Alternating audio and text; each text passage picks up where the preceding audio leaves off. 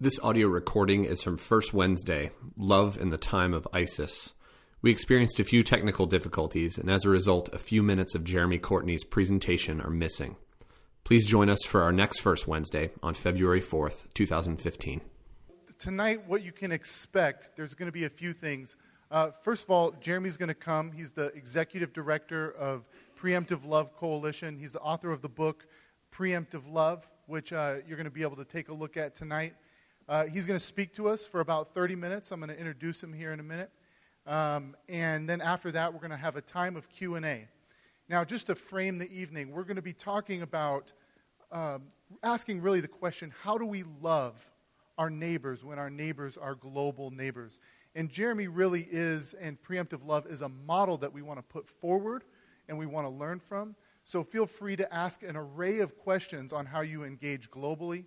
But primarily, we may address things more related to the Middle East, but don't feel like it has to be limited to that, just as long as you know that Chris, me, Jeremy, while we're on the panel, we may say we don't know. So we'll have a time for text-in questions later after the talk, and then you'll be able to text in questions, and Jeremy will answer those. And speaking of questions, Chris, you have a question for us to discuss around tables? Sounds good. Just to get you guys talking, we'll start with this, around your tables or with some people around you in a row. Here's one thing, just so you can get used to talking. Would you just look at the people around your table? Be awkward right now. Look at the people around your table and just say your name on three. Just your first name. Ready? 1, 2, 3. Very good. Okay, wait. You're just supposed to say your name. Good. Okay, so everybody's comfortable talking with the people. You've all introduced yourself. Jump in on this question, okay? So we're going to talk, Jeremy's talking specifically about Iraq, and we're in the Middle East in that area. But as you think of issues, global issues, and there's a lot of global issues in the world today. If you open up your web browser, you go to CNN or BBC.com or whatever it is, maybe even Fox News, wherever you're going to go, you go there, there's going to be tons of global issues around. What global issue most concerns you? So if you had to pick one issue globally, something going on around the world that you would say, that's the most concerning to me today, which one would it be? Okay? You got to pick one. Everybody's got to talk, and you have 1 minute. Ready? Go. Okay, let's draw our discussions to a close.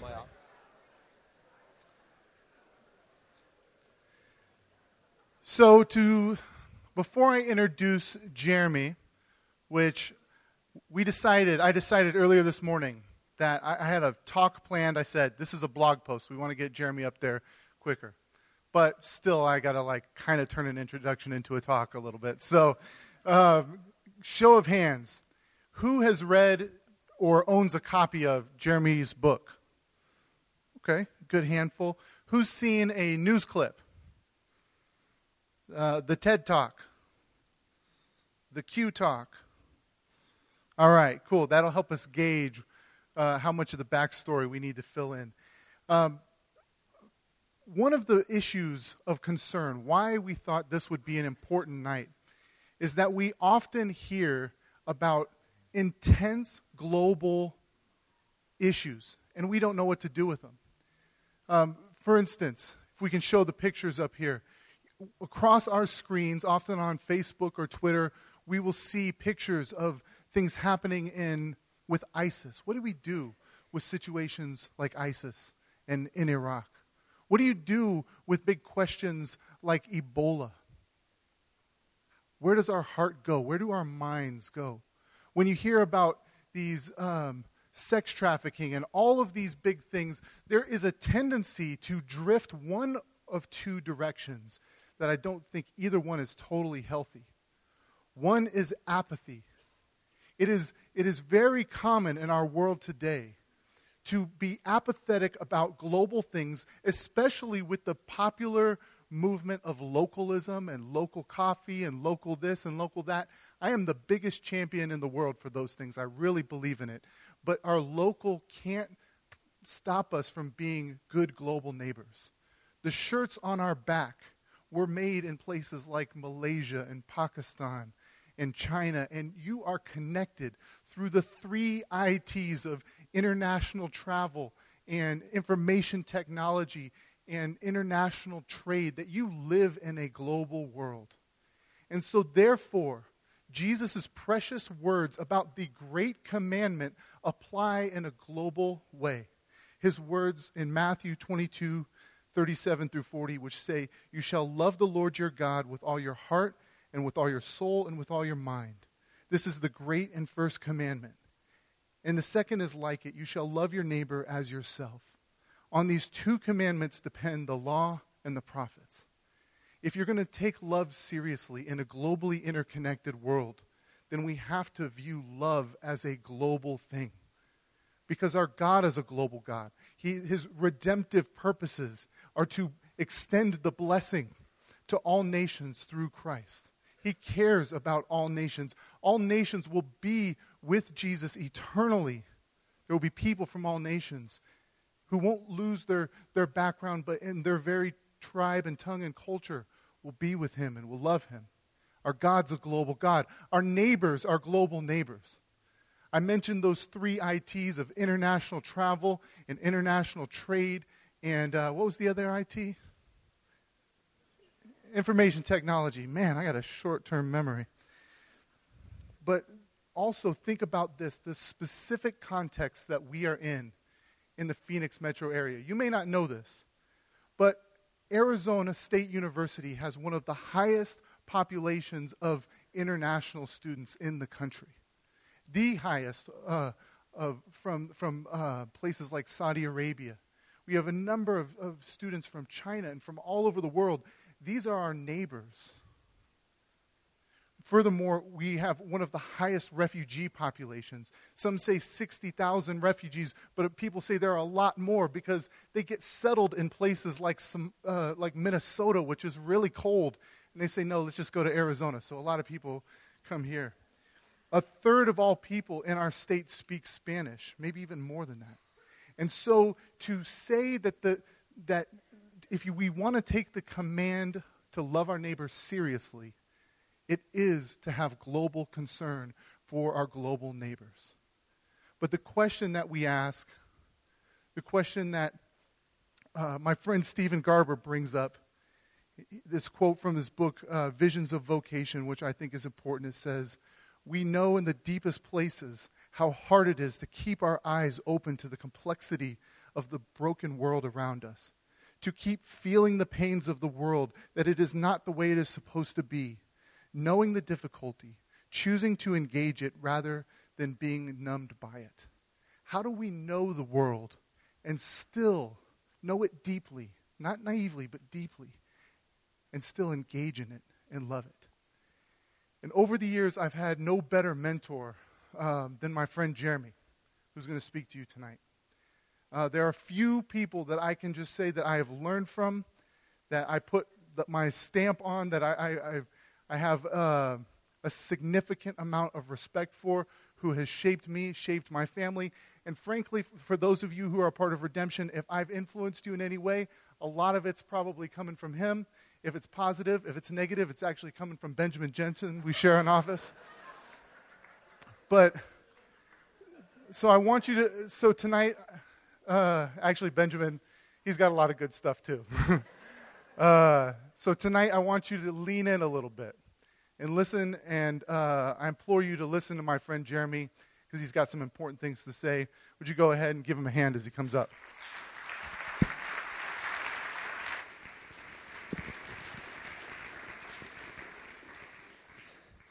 Thank you, guys. Put a clock out here for us. How are you? How was work today? Good. Heard something over there. Well, we'll get to ISIS, and we'll get to our Muslim neighbors here, and we'll get to Iraq. But before we get there, I want to kind of lay a little bit of a backstory that I don't tell often, a story that you can't necessarily find quite as easily online, and something I think in terms of starting as a starting point might have a little bit more relevance to you here today before we get to some of the global issues that also concern us around the world. I was born at a young age, and well, I'll start a little bit after that.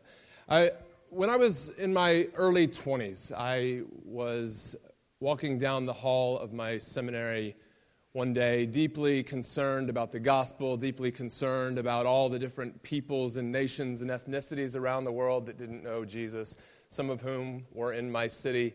And on my way to the chapel there in seminary, I started hearing chatter in the hallway. We were on our way to hear this chapel talk, something probably very similar to what we're doing tonight. And on the way, I started hearing this chatter about an airplane that had flown into some building in New York. And then before I had made it much further down the stairs, the story started changing even further, and there was more talk and more stories and more rumors and more violence and more crashes. And by the time we actually made it to the chapel, we started hearing about the horrific events that had unfolded on September 11th. And in the hours that ensued, school was canceled, and we all went to coffee shops or back to our homes and sat fixated on the television for the rest of the day, for the rest of the week, for the rest of the month.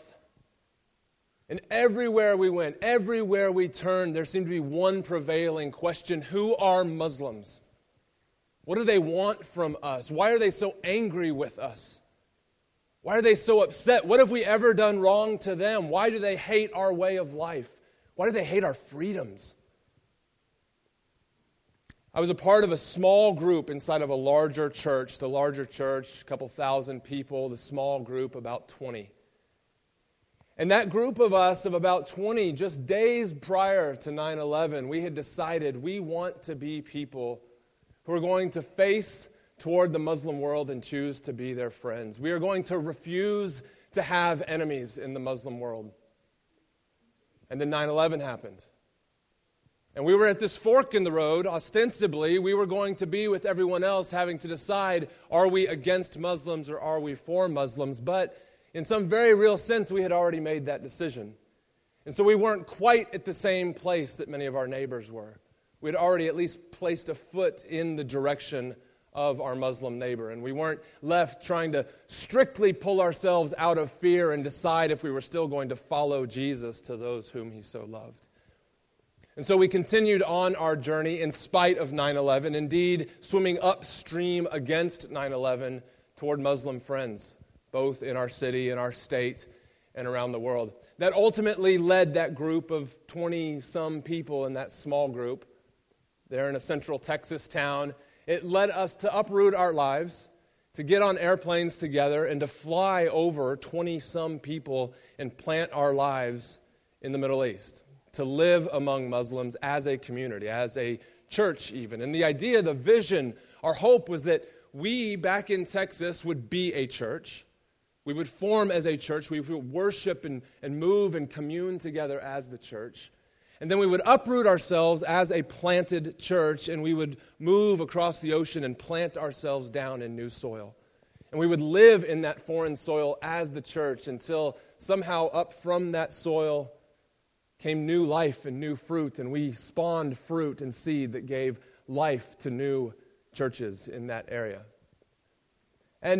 And the fruit, as we know, sometimes requires that a seed would fall off and fall into the ground in order for it to give new life. And so we were ready to face whatever might happen in this Muslim land. We were still the people of 9/11 in many ways. We were still people who had been socialized and had experienced those things, and so we still largely lived from a place of fear at times. We still lived in the shadows in many ways. We still lived with our fists up, looking for a fight.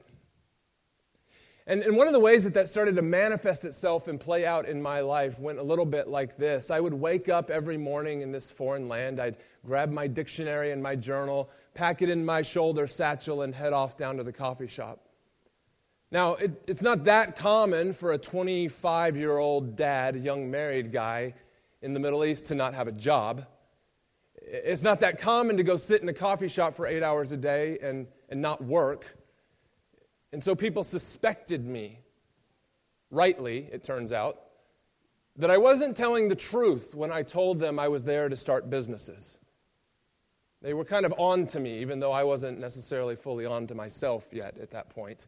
And I would sit in these coffee shops, and I would spread out my journal in front of me, and the local newspaper, and the dictionary, and maybe a Bible in the local language, and I would start working word by word by word. And maybe some old guy, 70 years old, retired, he had a proper reason to sit in the coffee shop all day. He would saddle up beside me and grab a cup of tea and a plate of baklava. And I've already decided I have to tell this guy about Jesus before he ever, sits down. And so I try to figure out some awkward way to insinuate myself into this older man's life. And, maybe a 25-year-old guy is on his lunch break and he comes up beside me on the other table an hour later. And, maybe a family with a kid comes in for an after-school snack and they come over 2 tables away about 3 or 4 o'clock in the afternoon. And all these people circulate in and out of my life.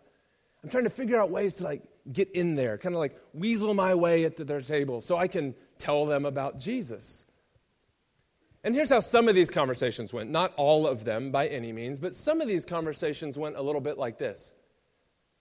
Hey, you're American. Welcome to our neighborhood. I would say, hi, yeah, welcome to me, or hi, or, my language is bad, I'm sorry, but hi. And they would say, oh, are you American? American, good, that's great. And I say, yeah, I'm American. And they would say, are you Christian? Christian is okay, good. And I said, yeah, I'm a Christian. And they would say, that's so great, we're the same. I'm just like you. I am Muslim, you are Christian, same, that's awesome, great, good job. And my response to this guy, I really could have gone one of 2 ways, day after day after day. I could have said, you're right. We are the same. We've both acknowledged that there's something greater and bigger and better than us, and we're both, as desperately as we can, trying to be faithful to the Creator God of the world. We are the same. God bless you. Let's have some tea. That's not what I did. Instead, I would approach guys like this, more like this, whoa, you're a Muslim. I'm a Christian. Say it with me, Christian. We're not the same. Don't try and put us in the same boat.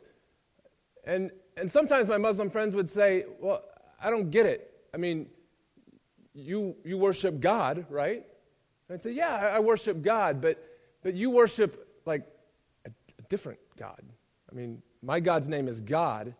And your God's name is Allah. And that's totally different.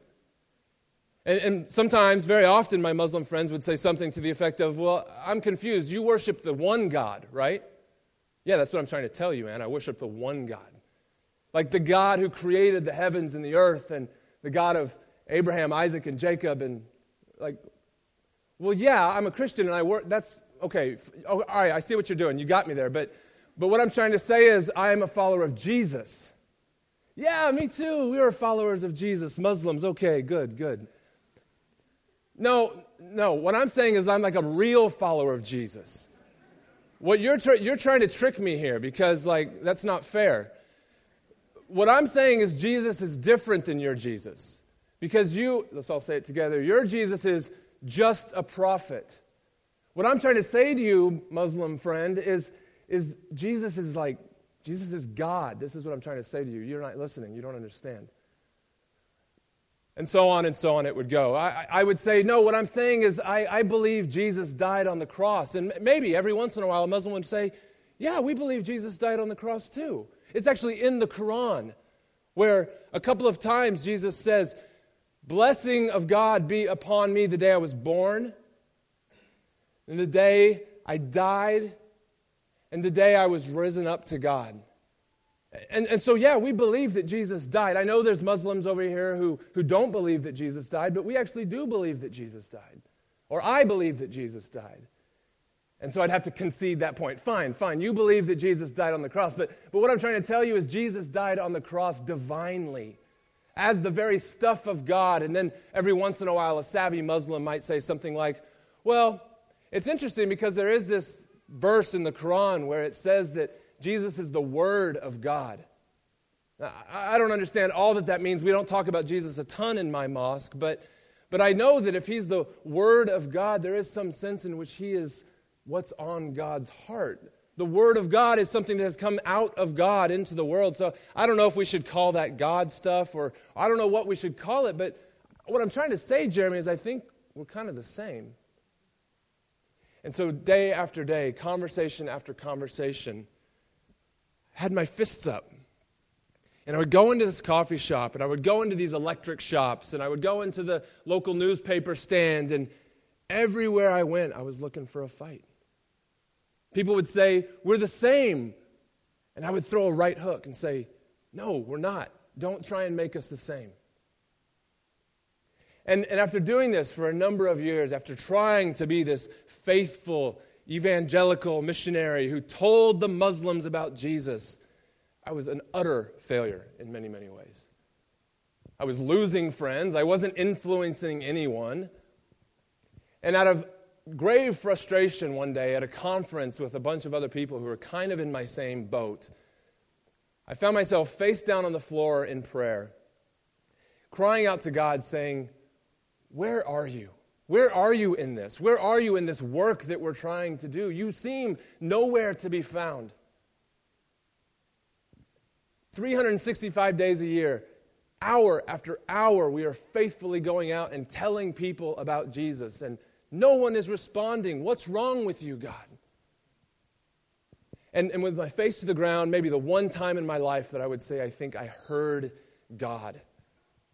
I think God said to me in that moment, "It's because you don't love them, Jeremy. You don't love Muhammad as a Muslim. You love Muhammad, the Muslim that you can make into a Christian. You love being right. You love arguing with people. You love all the people back home thinking that you're doing a good job for Jesus out here in the middle of nowhere. But you don't love Muhammad as a Muslim, period. End of story." And in that moment when I think it's fair to say God spoke to me, "You don't love them," I kind of had this vision of myself or some sort of out-of-body understanding or vision of what was going on in me and in the world. And it was like I was standing outside of myself, watching myself, and I saw my fists up for the first time. I didn't know I was living like that. I thought I was being a faithful follower of Jesus. I actually thought I was a servant. But instead, I saw my fists up. And when I'm watching myself have this prayer conversation with God, I see God say to me, "You don't love them." And as he spoke, "You don't love them," into my life, it was like my fist just came down. My body loosened up and my arms opened wide. Now, in the real world, I'm still face down, laying on the ground in prayer. And I stood up from that prayer in the real world, and I was an utterly changed person. We talk about sanctification as this sort of long life process by which we become holy. And I believe in that. This was not that. This was an instantaneous Holy Spirit moment spoken into my life that changed me in an instant. The ice of my heart melted, and I was immediately soft and responsive to my Muslim neighbors in a way that was completely unknown to me for nearly 3 years prior to that point, living in this neighborhood. I stood up, and my arms were just open. Not in worship necessarily, but open in like just looking for someone to give a hug to. Like not looking for a fight. And from that moment on in 2006, I have never brought my fists up again to a Muslim the way that I once had. My whole thinking was transformed in that moment. Now, just within just a few days after having this radical spiritual moment of prayer, this revelatory thing spoken into my heart that transformed me, just days after this, my wife and I and our 1-year-old daughter and a couple of friends ended up leaving our home in that place and moving into Iraq. Iraq at that time was totally embroiled in a civil war. Kurds were just emerging from decades of dictatorship, oppressed under Saddam Hussein. The Sunnis, who had ruled the country for decades, were now ostracized and pushed to the margins of society. The Shia, who had been oppressed by Saddam Hussein for so long, were now ruling the country, but as a less educated class, angry, upset, rightfully full of a sense of injustice for all the decades that they had suffered under Saddam Hussein. And so the whole place was just a tinderbox, not waiting to explode, but actually exploding in many places all around us. Huge bloodletting across the country, retributive violence from Sunnis to Shia and Shia back to Sunni. Morgues were filling up with young men with drill holes through their skulls and grotesque torture marks across their chests, as neighborhood militias, gangs in our language here, continued to kill one another left and right. So we move into this scene and into this scenario, not exactly into the most violent of towns or violent of neighborhoods, but in a broader setting where violence engulfed us in a lot of ways. And I'm in Iraq, and I'm there largely because I've heard the cries of the Iraqi people. We've been reading the news, we've been watching the things that are coming out of Iraq, and we actually had a friend living in Iraq who made known to us some of the suffering of the people. And as we heard their stories, we just sensed deeply within our spirits that it would be prudent, actually. It would be God-honoring. It would be good for us to put our lives on the line for the people of Iraq and try to bring some sense of healing and beauty back to their lives. And so we move our family into this setting, and we're there trying to help widows and orphans across a couple of different villages there. And I take my laptop day after day, and I go into this hotel and open up my laptop and start working away on proposals, asking money, asking for anyone to help us get supplies and services to those who have been orphaned or widowed by the violence across Iraq. And so I'm doing my job, day in and day out, sitting in some foreign hotel lobby.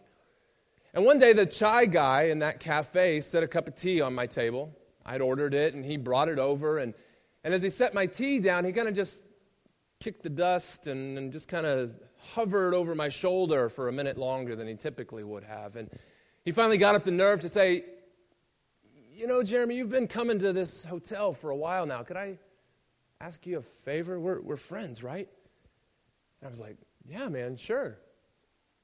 And he said, "Well, I've got this cousin. He's like 25-year-old guy like you and me. And he's got this little girl. And she's about this big now, but when she was born with this huge hole between the chambers of her heart. And as a result of this huge hole in her heart, the blood doesn't go where it's supposed to go, and so her body doesn't get the oxygen that it's supposed to get, and she lives constantly tired. Her lips are blue, her skin color's not right. And there's not a hospital or a doctor in the entire country that can save her life, because all the smart people left a number of years ago, and she's going to die. She doesn't get the surgery that she needs. Could you help us?" And I said, "Man, I don't know anything about that. I'm just here doing my paperwork, and I'm trying to help these kids over here and trying to help these widows start some businesses, but I'm a good guy. I promise. I'm helping people, but I don't really know anything about this heart surgery thing. I mean, it sounds complicated. If there's no hospital here in Iraq, I don't know what I could do. And if it requires taking her outside of Iraq, I don't know what I could do. So I don't really think I'm your guy. I'm really sorry." And through a lot of humility and a really meaningful conversation that you can read more about in the book, he got me to see that I was largely viewing the world through the lens of failure. What if I fail? What if I were to take a risk on this family and not come through for them? What if I were to say yes, take the file, and not come through? What would they think of me? What would they think of America? Another American come promising the moon and delivering absolutely nothing. What would they think of Jesus? What would they think of Christianity? What if I fail? And he helped turn that fear on its ear a little bit and said, what if you succeed, man? She's already dead to us. I mean, as crass as that is, we have no hope. But with you, you actually have resources. Just call the president. That's what we do. My cousin, everyone's cousin knows the president in Iraq. Just call Obama. No, Bush at this time. Just call Bush and just see if he can get us a heart surgery. So I walk into this woman's office, and she shows me on her desk this stack of medical reports this high of children who are waiting in line for these life-saving heart surgeries. Now, she was barely an organization.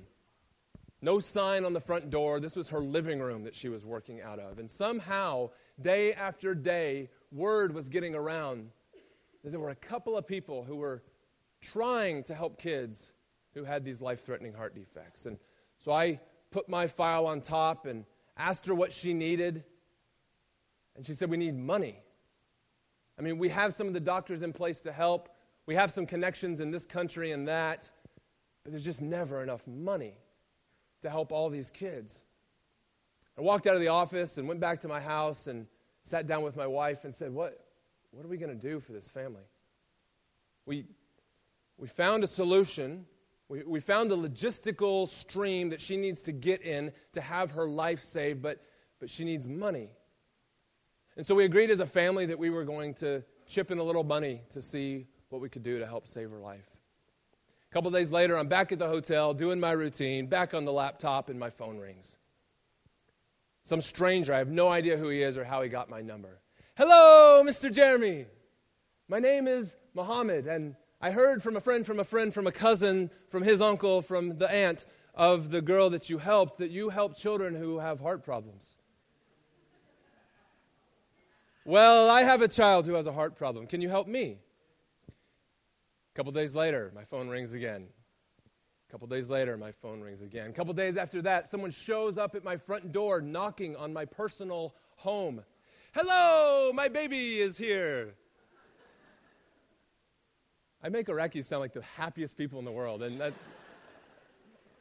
love that about me. You know, he tells me a story about how the taxi driver had dropped me off here at my home a couple of weeks ago, and the taxi driver remembered me, the bald American guy who helps kids with heart problems, when he was driving this dude on the other side of the city to his home and said, I know a guy, let's take a detour, and brings him to my home. And so before we know it, my friend over here has a stack of kids waiting in line for heart surgery, and then on my desk in my living room, these files are stacking up, and we have our own stack of kids who are waiting in line for these life-saving heart surgeries. And so Jessica and I have this conversation. What is God trying to tell us here in this moment? We came to do this one thing. We thought we were these one kind of people. We had this professional vision for our life that went this direction, and yet here we are, in over our heads with suffering, dying children who, incidentally, can actually be helped. So we drained our bank account, took everything we had, put it into the center of the table, and said, let's go all in with this. And 1 month led to another, and a couple of kids led to a couple more kids, and after about 3 years, we had helped save the lives of 63 children. Now, in those early days, I was trying to get my mind around, my wife was trying to get her mind around, what does it mean to live well here in Iraq? Some days it was just about surviving. Some days it was just, and I don't even necessarily mean that in the existential sense, like that we had bombs going off around us, though we did have a little bit of that. It was more about emotionally surviving, spiritually surviving. I mean, some days we said just to be awake, dressed, in your right mind, that's a success for the day, you know. Just get up and get dressed. That, check, you know. But we were asking these questions, and some of the early guides in our life in Iraq were some of the military friends that we had made over the first couple of days and the first couple of weeks and months. And some of these men and women in uniform we started working with very closely to help rebuild neighborhoods around us. We worked with them to help provide services to the orphans and widows who were not orphaned or widowed by American violence, but who were orphaned and widowed from Saddam's violence. And in our time with these men and women in uniform, whom we really grew to love, we became a little bit a part of their culture, not having shared their experiences, but cozying up alongside them and hearing how they viewed the world and how they processed their own pain and their own suffering and their own fears. Listening to their maxims and their mottos as to how one might survive in a place like Iraq. And they told us things. Jeremy, if you want to survive, here's what we do. We shoot first and ask questions later. which is not to say that every person in uniform that I spent time with actually shot first and asked questions later, but they had these pithy things that they said to help them make it through the day. Some of them said things like, when discussing how we should discern between a good guy and a bad guy, shoot them all. Let God sort it out. Or if they were trying to be particularly irreverent, shoot them all. Let Allah sort it out. They said things like, it's better to be judged by 12 than to be carried by 6. And this, Jeremy, is how you survive in Iraq. And I understood it. It resonated. I got it. I know how you get to that place. It wasn't exactly how I was raised. My father wasn't in the service. My grandfather was, but it was removed enough from us that we didn't talk a lot about it. It wasn't an expectation on any of the other boys or on me and the grandchildren. And so we were a little bit removed from some of that in my family. And I recognize how generationally you become a different kind of person depending on how you're raised. And so that's just not how I was raised. I was actually raised with verses constantly in front of my eyes that said things like we should love our neighbor as ourselves. I was raised on verses from the Sermon on the Mount that said that God causes His good rain to fall on the righteous and the unrighteous the same. I was raised on verses from the Roman road in Romans 5 that reminded me that God, while we were His enemies, in Christ died for us. And so I had a hard time going all the way in with my men and women friends in uniforms who used these maxims and these mottos and these pithy jokes to make it through the day. And we started asking questions as a community. Can we live like that? Or might we decide that we want to be the people who try to love first and ask questions later? Maybe when trying to discern between good guy and bad guy, maybe when trying to decide if we're going to provide a heart surgery to this kid or not this kid because his dad is a known terrorist, maybe we'll just decide to be the community who loves them all. Let God sort it out. Maybe the greatest, highest, best calling in life is not to avoid being carried by 6 in a casket to your grave. Maybe there's something higher than trying to dodge death.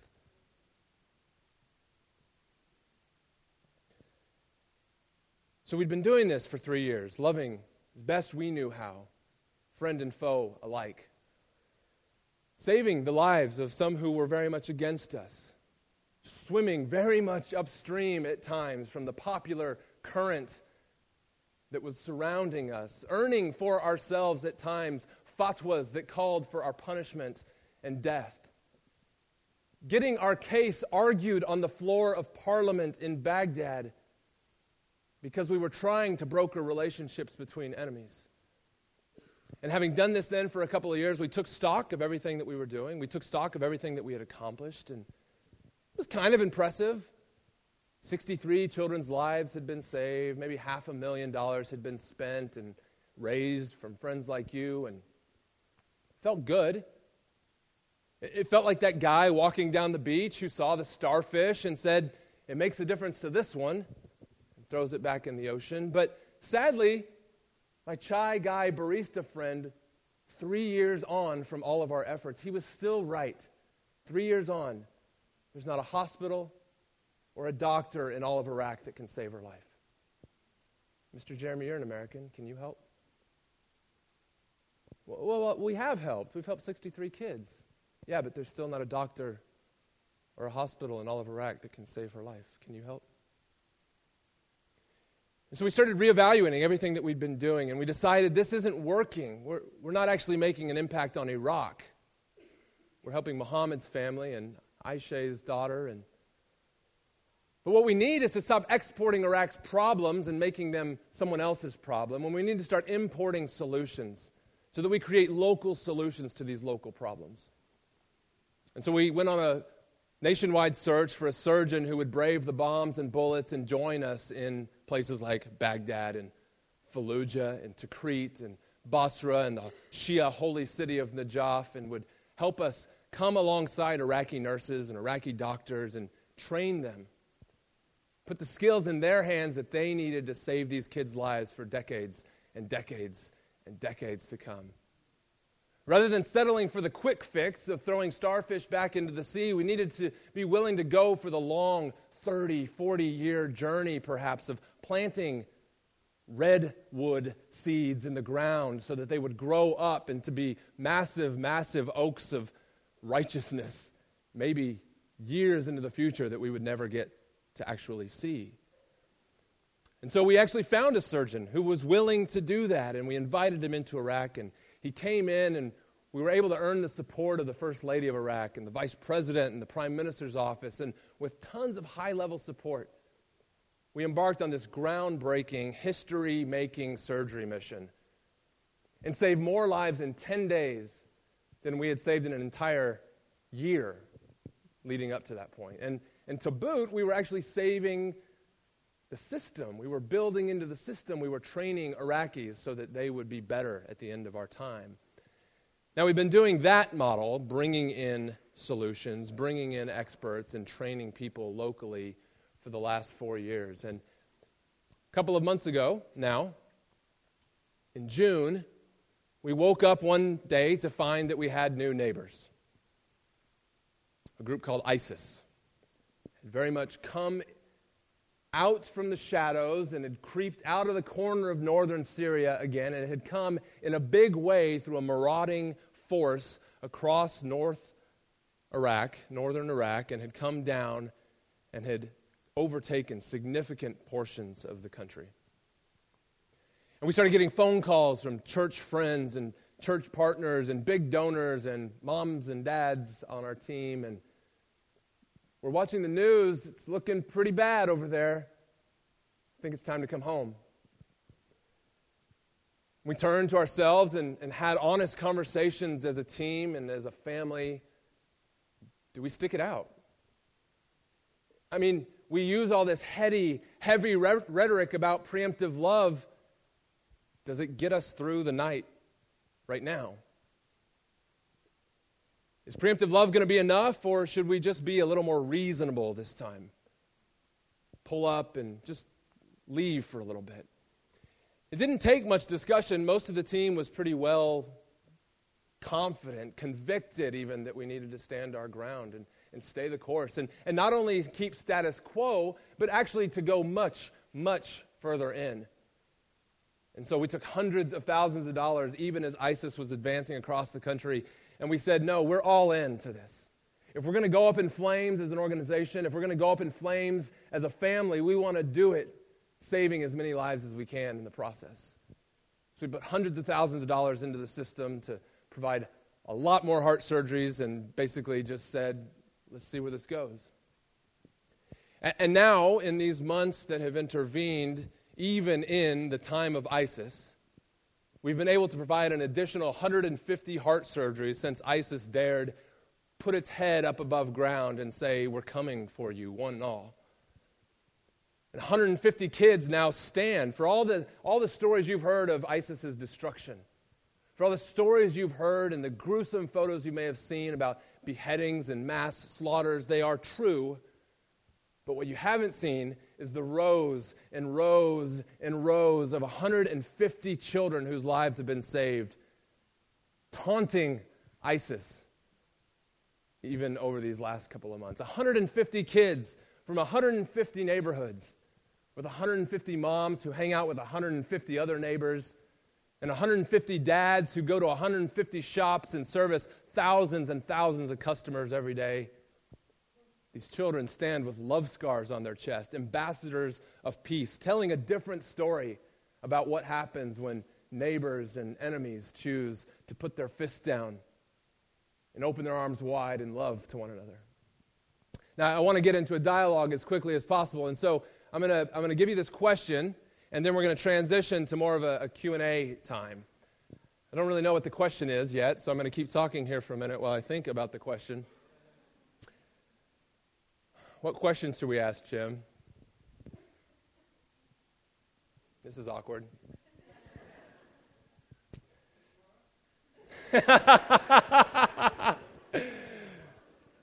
Clearly, I've been riveting for Jim. You know, so here's the question that you're going to ask around your tables. Sorry, I know this is my job. I just can't think what question we want to ask. All right. Well, the question that you're going to ask around your tables are, what is one skill, ability, or resource, something that you have that you can leverage for the good of another? So go ahead and discuss that, and we'll come back in just a moment. We'll do some text-in questions. So, all right, everybody. I asked Jim a couple days ago as we were going over this, just kind of running through what the night was going to look like, and asked him, he talked about text-in question. I said, dude, why do you guys do text-in questions? Like, why make it anonymous? Why not let people show their face and ask the questions just in front? And Jim, and I knew they had a reason for why you guys did this. And Jim, you said, I have a very strong conviction about this. And you talked about how much simpler it is when people text their questions in, because they ask shorter questions and all that. And so it's interesting. You said it's simpler. Now I'm looking at the instructions up here. So you're going to want to... So here's, I'm going to ask Jeremy a question, ask Jim a question, give you guys some time to figure out the instructions here. So it goes like this. So text all of life to 411247, and then reply Y, for yes, I assume, to confirm, and then send your question. But make sure you put all of life. Does it have to be all caps? Do it to be safe. All of life. To double tap the little arrow thing on your iPhone. So do that. Be thinking about your questions, anything you want to go with here. But let me ask a question first to you, Jeremy, and then to you, Jim. So first, Jeremy, will you just, you told us your story from 9/11 up to the last, maybe a month or two ago, and then can you just finish the story? So where are you guys at now? What's been going on? What's Preemptive Love up to these days? Yeah, so, I mean, a lot of that story starts the day that you started your story here earlier tonight. A lot of that story starts with waking up one day and finding that we had new neighbors. Not that ISIS themselves in black flags and black masks were driving down my street. That's not what I mean to convey. But that in nearby towns, these places were now occupied by ISIS. And on our streets then, many of the people who had once lived in those towns for their entire lives, for generations, now had their homes occupied by this terrorist coalition called ISIS. And so these people had been displaced from their homes and were now walking on our streets in June and July and August.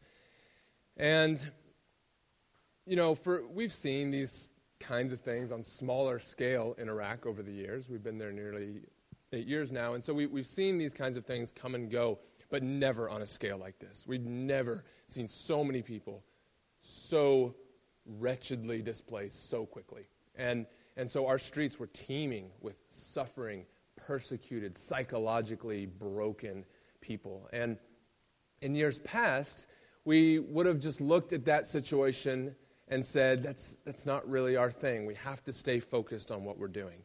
We're trying to build something here. We're not just trying to respond frivolously to every little need that comes our way, because there are many, and it would be a sucker's game to try and respond to all of them all the time.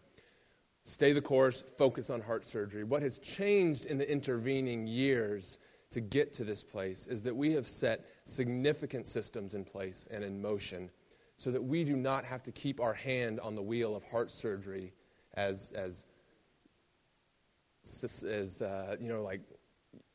unilaterally or in such a focused way right now that we cannot afford. We don't have any margin to do something else. That's not the case. We've set things in motion. I'm not a heart surgeon, so I don't have to focus on heart surgery per se today in the same way that I did 4 years ago when I was bringing heart surgeons into Iraq for the very first time. And so I'm able to step back and say, you know what, I have vision, I have solutions, I have ideas, and I can actually apply those now to a different problem because I've actually done my job in many ways over here already. It's not to say heart surgery is finished. It's not to say we don't have work to do there. We do. It's going to be another 5 or 10 year journey. But the onus of that responsibility has now been shifted from me to our heart surgery friends and partners. And so So now we see these people in our streets. We see these women who have lost their husbands to mass killings. We see these children who have been separated from their parents. We see parents woefully and regretfully sending their children out to beg in the streets. And we can't any longer turn a blind eye to that. We can't say, this isn't really our issue today. Our issue is heart surgery. Instead, this is everyone's issue today. You cannot be in Iraq and this not be your issue. To try and do that would be the height of callousness, and it would not be very Christian, to say the least. And so we decide in that moment that we are going to somehow figure out how to respond to the needs of these people. And we had internal questions. We had internal debate, both at the board level and the staff level. We had donors in on this conversation, and donors brought concerns. Some objected. You're a heart surgery organization. Stick to what you know. Well, the truth is we're not a heart surgery organization. What we really consider ourselves is a peacemaking organization in a lot of ways. Because none of the people on staff in our organization, the Preemptive Love Coalition, none of us actually are medical professionals. What we do well is we meet people and we tell stories and we handle finances and we handle logistics and we do management and we do marketing and we do those kinds of things really well. And we thought, we actually have the skills in our hands to raise a lot of money to help bless these people now who are living among us without clothes and without homes and without food. The heat of the summer, but even though it's hot now, winter's coming and it's going to get a lot worse in a totally different kind of way here within a few months. And so we started responding to those needs, and friends like you gave, and Redemption has been generous, and so on and so forth. And we've had the resources in our hands now. If you don't mind pulling up that Instagram feed, maybe we can just show a few of the photos of what we've been up to over the last couple of months. But we've been able to help about 2,300 people since ISIS came in. And this is just the only way I knew how to show some of the most contemporary things that are going on kind of day to day with our team in Iraq. But we're giving out coats and blankets now. We've helped 2,300 people, given about $420,000 to help this situation over the last couple of months. And we're not done by any stretch. We're really just getting started. We're now starting to invest in small businesses for women who maybe didn't work in a previous era of their life. They would have been homemakers, but Iraqi people aren't looking for handouts. They're not, they're willing to work to rebuild their lives.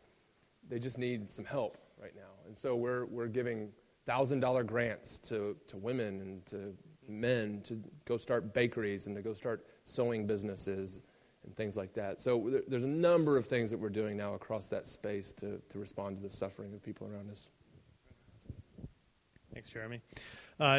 Jim, for you, so as a pastor, I know that when we talk about something like this, we have this kind of topic come up. I'll probably get at least one email or phone call or conversation on Sunday of somebody saying, okay, so I know we should love people, heart surgeries, love, we got to do that, but what about evangelism? Like, we're supposed to tell people about the gospel. So I'm going to get one of those, or two maybe. You're going to get a lot.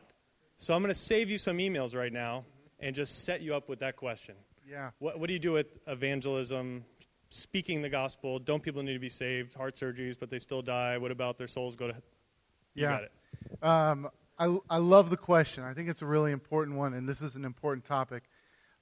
Just to frame it with a little story, I'm involved with a lot of dialogue with Muslim leaders, and we've taken some to a number of churches where we've done what we call multi-faith dialogue, versus interfaith dialogue. Now, don't get caught up in the terms, but really what happens in these dialogue situations is that everyone comes to the table with the agreement of, it's okay for me want you to believe what I believe, and it's okay for us to disagree on what we believe, but we're coming to the table as neighbors and going to figure out how to flourish as neighbors together. Now, there's a story with that.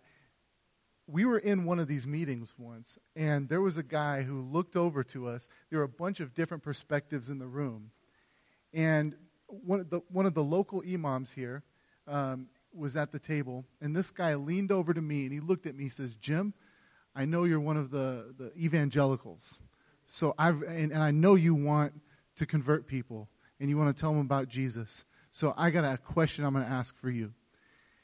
Then he goes on to say, if what Gandhi said about, he quotes Gandhi, he said, there would be peace in India if Muslim families adopted Hindu children and raised them as Hindus, and Hindu families adopted Muslims and raised them as Muslims. Then he looks at me and he says, if the imam's child dies tonight, or if he dies tonight, would you adopt his child and raise him as a Muslim, or would you try to convert him? Right? So he puts me in this big conundrum, because it's not just a theoretical question. Now what's happening is it's actually the imam, it's actually his kid, and you got to start off this peacemaking meeting by like contradicting Gandhi, right? So, yeah. He pulled the Gandhi card. He pulled the Gandhi card on me, right? So what happens is I'm about to go into it, and I'm about to say, yeah, I believe that people need to hear about Jesus, and, that is one of the ways in which you love. But before I can even get into it, the imam says, stop. Here's what we know. I want Jim to believe what I believe. Jim wants me to believe what he believes. Let's work on this project together, and if one of us converts along the way, we'll figure it out. And I really love that attitude. And actually, around here in Phoenix, there are a number of imams and a number of Christians who are coming together and saying, we're going to partner together, but we don't have to say that we believe all of the same things, and we can even try to convert each other along the way. So we're driving around, and they're evangelizing me, I'm evangelizing them, and we're having meals together, and it's all on the table. But at the end of the day, we deeply love each other. We are not a project to one another. We are neighbors. We are not just a notch on a belt, a point that you can score and bring back to your community. And that's really what I love about what Jeremy was saying, is that love is actually the central theme. Love is the central thing. But I do believe sharing the gospel and wanting people to know Jesus is an act of love, and it has to go in that order. Love is supreme. Jesus said that was the great commandment. And one of the ways we do that is by putting Jesus forward and saying, here's who he is. I love you, and I want you to know him. Very good.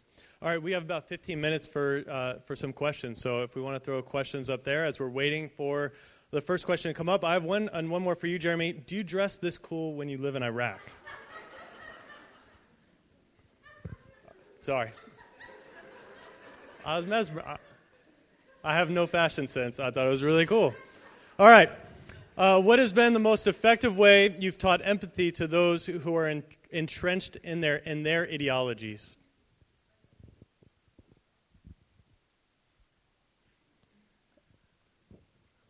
Well, I guess I would, I don't know, part of me thinks my first 30 minutes must not have gone very well. Because I think that I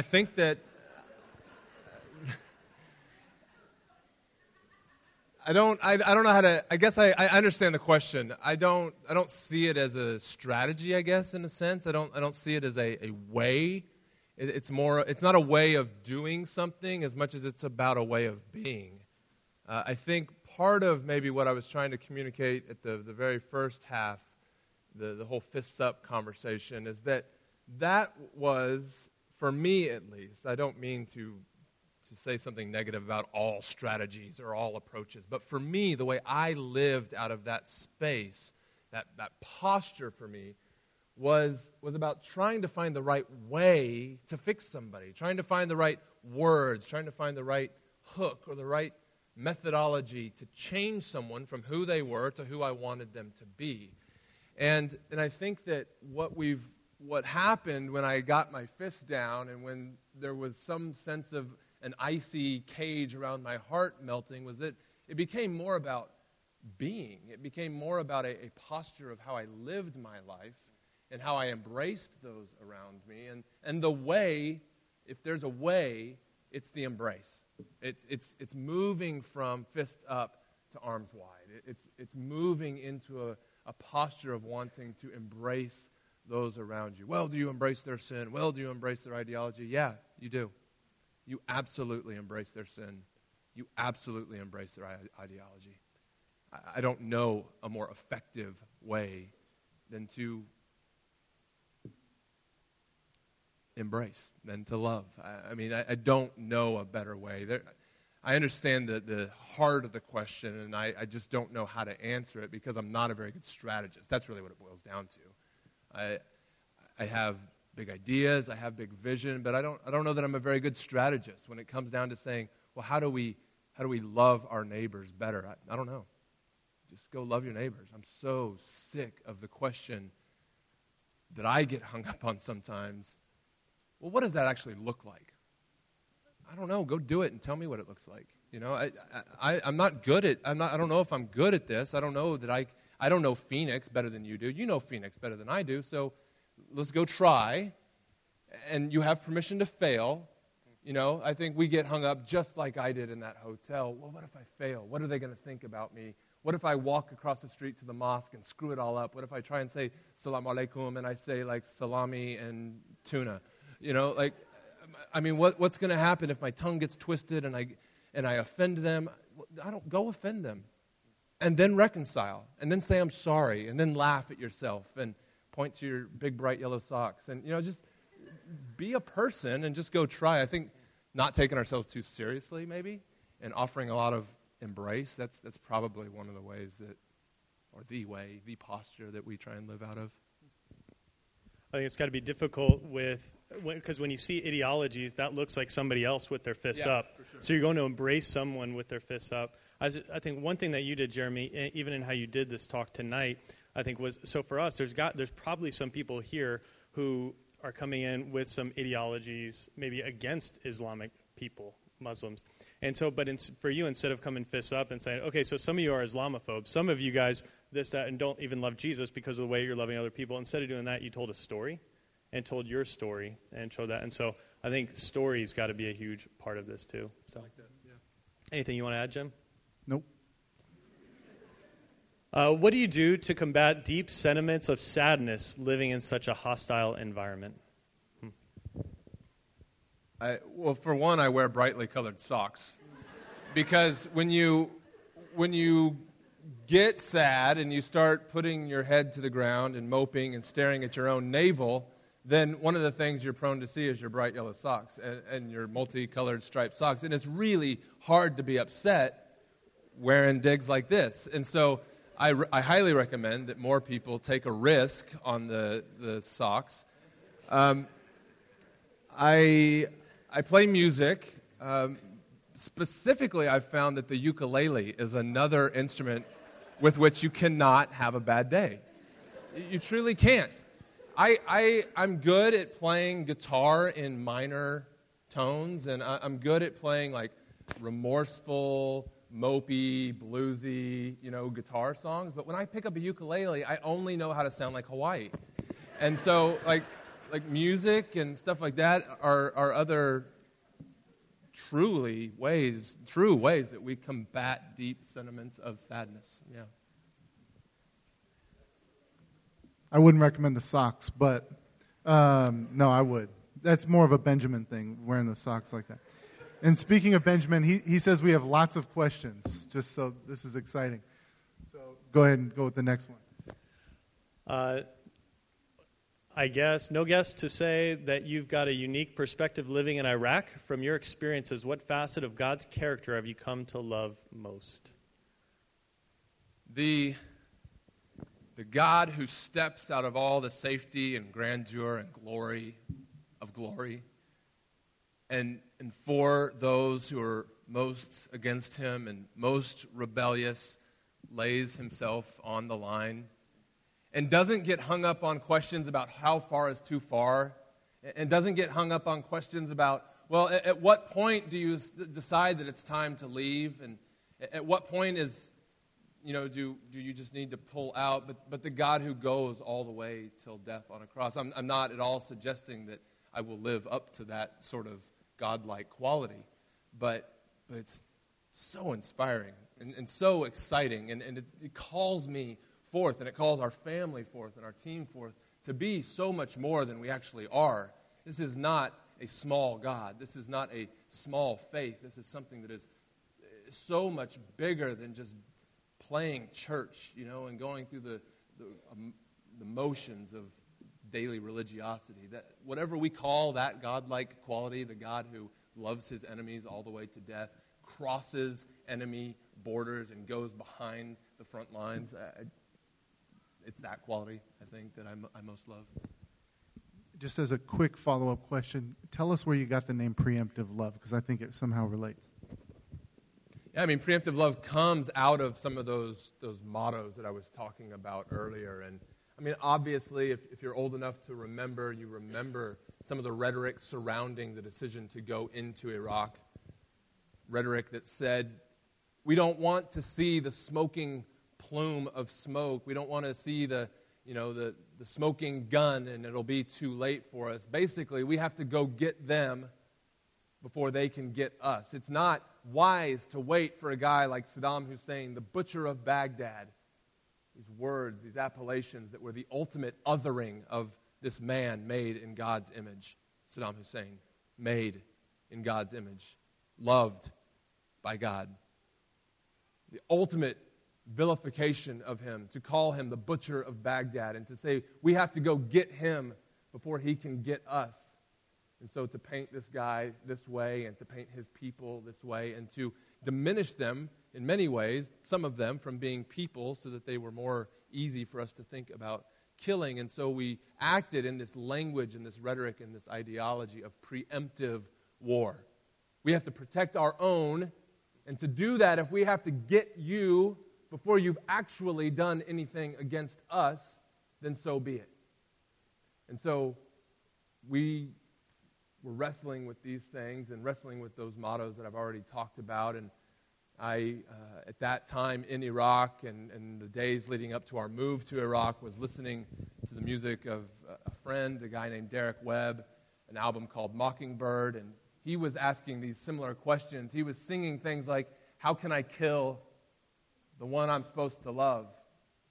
My enemies are men like me. And so on and so forth. Song after song asked these heart-piercing questions, and we just said, we don't want to be a part of the coalition of the willing that so flippantly, it seemed, would lie, subvert the truth, and introduce misinformation so that we could have the permission to go get them before they got us. Instead, we wanted to not be the preemptive war coalition. We wanted to be a part of the preemptive love coalition. And to say, I guess I should say, that is rooted in Romans 5.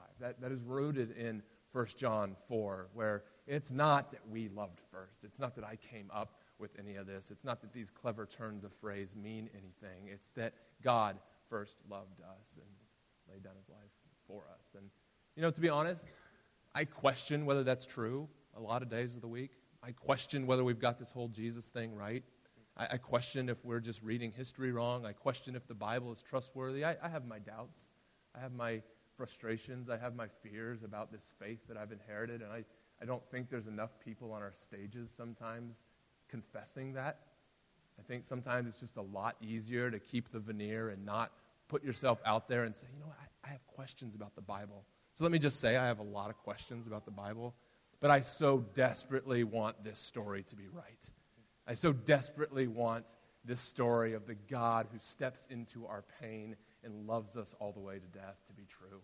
And so I keep hanging my hope on it every day, even though sometimes I really, really doubt it. Jeremy, how would you love Muslims if you lived here in Tempe or Phoenix? I would hope that I would love Muslims like Jim does.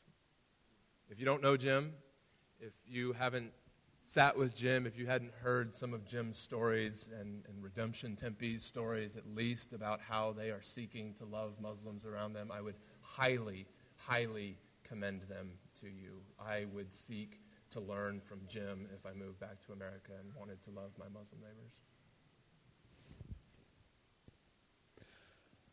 Anyone can answer this? As Christians living in America, is it wrong to be fearful of ISIS? It is always wrong to be fear-filled. It is never necessarily inherently wrong to be afraid. There's a place for fear. Just don't let it fill you. Don't be fearful. Don't be filled by fear. There is cause to be afraid. There are reasonable people who have good ideas and insights and wisdom and intel as to why there is a place to be afraid of ISIS and what they seek to commit in terms of violence against individuals and systems and the entire government of America. Absolutely, there is reason to be afraid, if we need to use that framing of it. But fight with everything you've got as an individual and as communities and as the church to never be fear-filled. Be hope-filled as best you can. Be love-filled, but don't be fear-filled. It's going to be a daily struggle for us. And it's not just the likes of ISIS. It's the question of homosexuality and gender identity, and it's the question of race relations, and all these things threaten and encroach upon us. Ebola this week, and then Ebola's totally gone and out of the news next week. I mean, where did Ebola go? Right? But for a week, we were fear-filled about Ebola, some of us. Don't be fear-filled. But it's okay, I think. It's reasonable for many, many issues to be afraid. Fear is not evil. The dialectic between fear and love that we read in 1 John, I think we can press that too hard. It's not that perfect love drives out fear and then, therefore, fear has absolutely no place in our life. I want very much for my children to be afraid of walking out on the interstate. I want my children to be afraid of touching the stove and burning the flesh off their hands. There's a place for fear, but don't let it fill you. You got anything,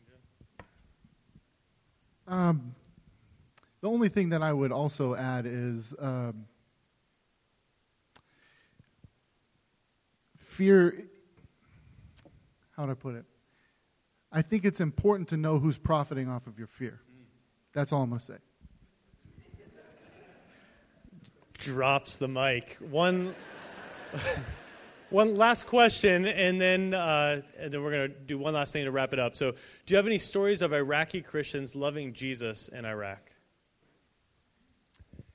Yes, there was an amazing group of people that approached us and said, we are followers of Jesus. And we didn't always used to be followers of Jesus, but we're followers of Jesus now. And we're finding that our streets are filling up and our town is filling up with Muslims, our brothers, our friends, our cousin Muslims who are being displaced and made to be on the run from ISIS. And we would really like, if you could help us, to have some resources to love our Muslim neighbors. You know us. You know we're relatively poor. You know we just kind of have enough to scrape by for our family. We don't have enough to serve thousands of people around us who are coming into our city on the run from ISIS. But if you would get us the resources that we need, we would be so honored and so privileged to not do like many of the historic Christian communities are doing and only love and give aid to the historic Christian communities and continue to perpetuate the very tribalism and sectarianism that besets Iraq. But we, having come from that tribe and come into this tribe, would be so thrilled to take your resources and go back to that tribe and love them.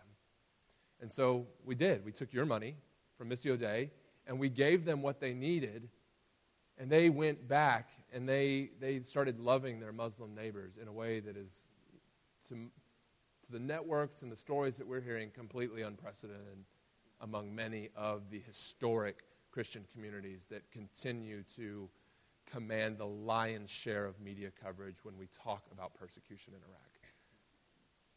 That's a whole other topic, but But suffice it to say that there are some groups out there who are not so myopically fixated on their own tribe, and we've been really privileged to work with them to do enemy love, so to speak. And what they find and what turns out is that they're not actually enemies after all in many, many cases. So yeah, I think there's some stories like that.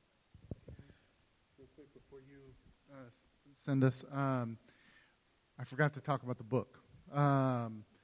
So this book is in the back. Jeremy's brought a lot of them. I would highly recommend you reading it. It is a fantastic book.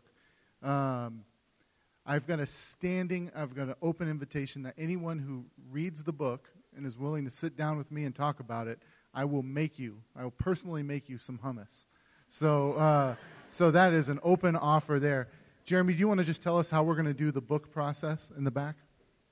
Yeah, if you can go to that slide, I'd like to show this just by way of kind of telling a story of how we do this. If you were a parent and your child was born with one of these life-threatening heart surgeries that I've been talking about, to go to the Phoenix Children's Hospital over here, you would be looking at probably $50,000 to get in the door and try and help your child. It would cost you that much to go through some of the early testing and get them the surgery that they needed. And that surgery it's a great hospital, and they would likely save your child's life. Now, when we started doing this process, we started helping these kids in Iraq, we were able to subsidize that cost and get it way down to a much more charitable price by working with some goodwill doctors in Israel, in Turkey, and places like that. And so these doctors were able to get that $50,000 American price down to this next slide, which is just $10,000. So we were getting, 5 surgeries for the price of what it would have cost us to bring kids, or what it would cost you to get your child a surgery here in America. Now, after all these years of doing this and working with the likes of the First Lady and the Vice President and having the Iraqi government push more and more and more money into this program, we were able to provide a heart surgery for a child in Iraq right now for just $250. I'm glad you think that's a good price. I agree. And so what we would love to see happen tonight, we'd love to give you this book. The people of Iraq have taught us a lot of generosity. For all we've done for them, they've done so much for us. They've welcomed us into their homes. They provide us with food and shelter and kindness and guidance. And they have just taught us how to actually be open-handed, generous people. So we're learning from them. We're following their lead. They give gifts all the time when you come into their homes. And so we're learning to go places and give gifts as well. When they come to our homes, they give gifts. And so now that we've come to your home tonight, we come with a gift. And so the book is a gift for you. If you don't already have one, please, one per family, feel free to pick up a book on the way out. It's our gift to you. They're already paid for. God bless you. Read it, enjoy it, tweet about it, be changed. If, in addition to taking this free gift, you would be willing to give a gift to a child in Iraq tonight, we would be extremely grateful, and you would help us continue our work, saving lives, providing warmth for winter, providing shelter, providing all these things that we're trying to do nationwide right now. So if you can't give the full $250, great. Give what you can. If you can afford to give $1,000 and help us pay for 4 kids to get heart surgery, great, do that. But the book is free, but we would love for you to consider being generous to a child in Iraq tonight as well. And just as a reminder to those at Redemption Tempe, part of our Advent offering is going to see how many of those surgeries we can help fund together. So you want to wrap us up, Chris? Great. Here's what I want you to do. It would be a terrible thing if you heard some great information right now and then you come back in January to the first Wednesday, which is it on the first Wednesday? It's going to be February. So in February. So now you got 2 months, and you come back and then you hear another great thing then. But we want to do something with this, or at least start thinking about this. So here's what I want you to do is back around your tables or with some people around you, before you go, I need you to do something. I need you to brainstorm what are 5 things that we could do to love our global neighbor. So from where we're at, what are 5 things we could do? And this is brainstorming. So no idea is a bad idea. You can think of crazy ideas. We're under the umbrella of grace. We're in the trust tree. And so you're safe. But what I need you to do is to think about what are 5 ideas that you could do to love, that you could actually do to love your global neighbor? Write out those 5 ideas, make sure you get 5, and then if you could text, we'll put the text slide back up here, if you could text the best one in, and we just wanted to compile a list of some different ideas. Text the best one in, and then if you're up for it, if just with your group, if you guys could pray, and then you're dismissed. So 5 ideas, text the best one in. No idea is a bad idea. Pray, and you're dismissed. Parents, it's after 8 o'clock, and so to relieve the child care workers, we got to go get our kids. But before you go, just real quick, throw one idea down for your table, and then you can leave. So ready? One idea for parents, and then go get your kids. Everybody else, get 5 ideas. Text one in. Pray. Go.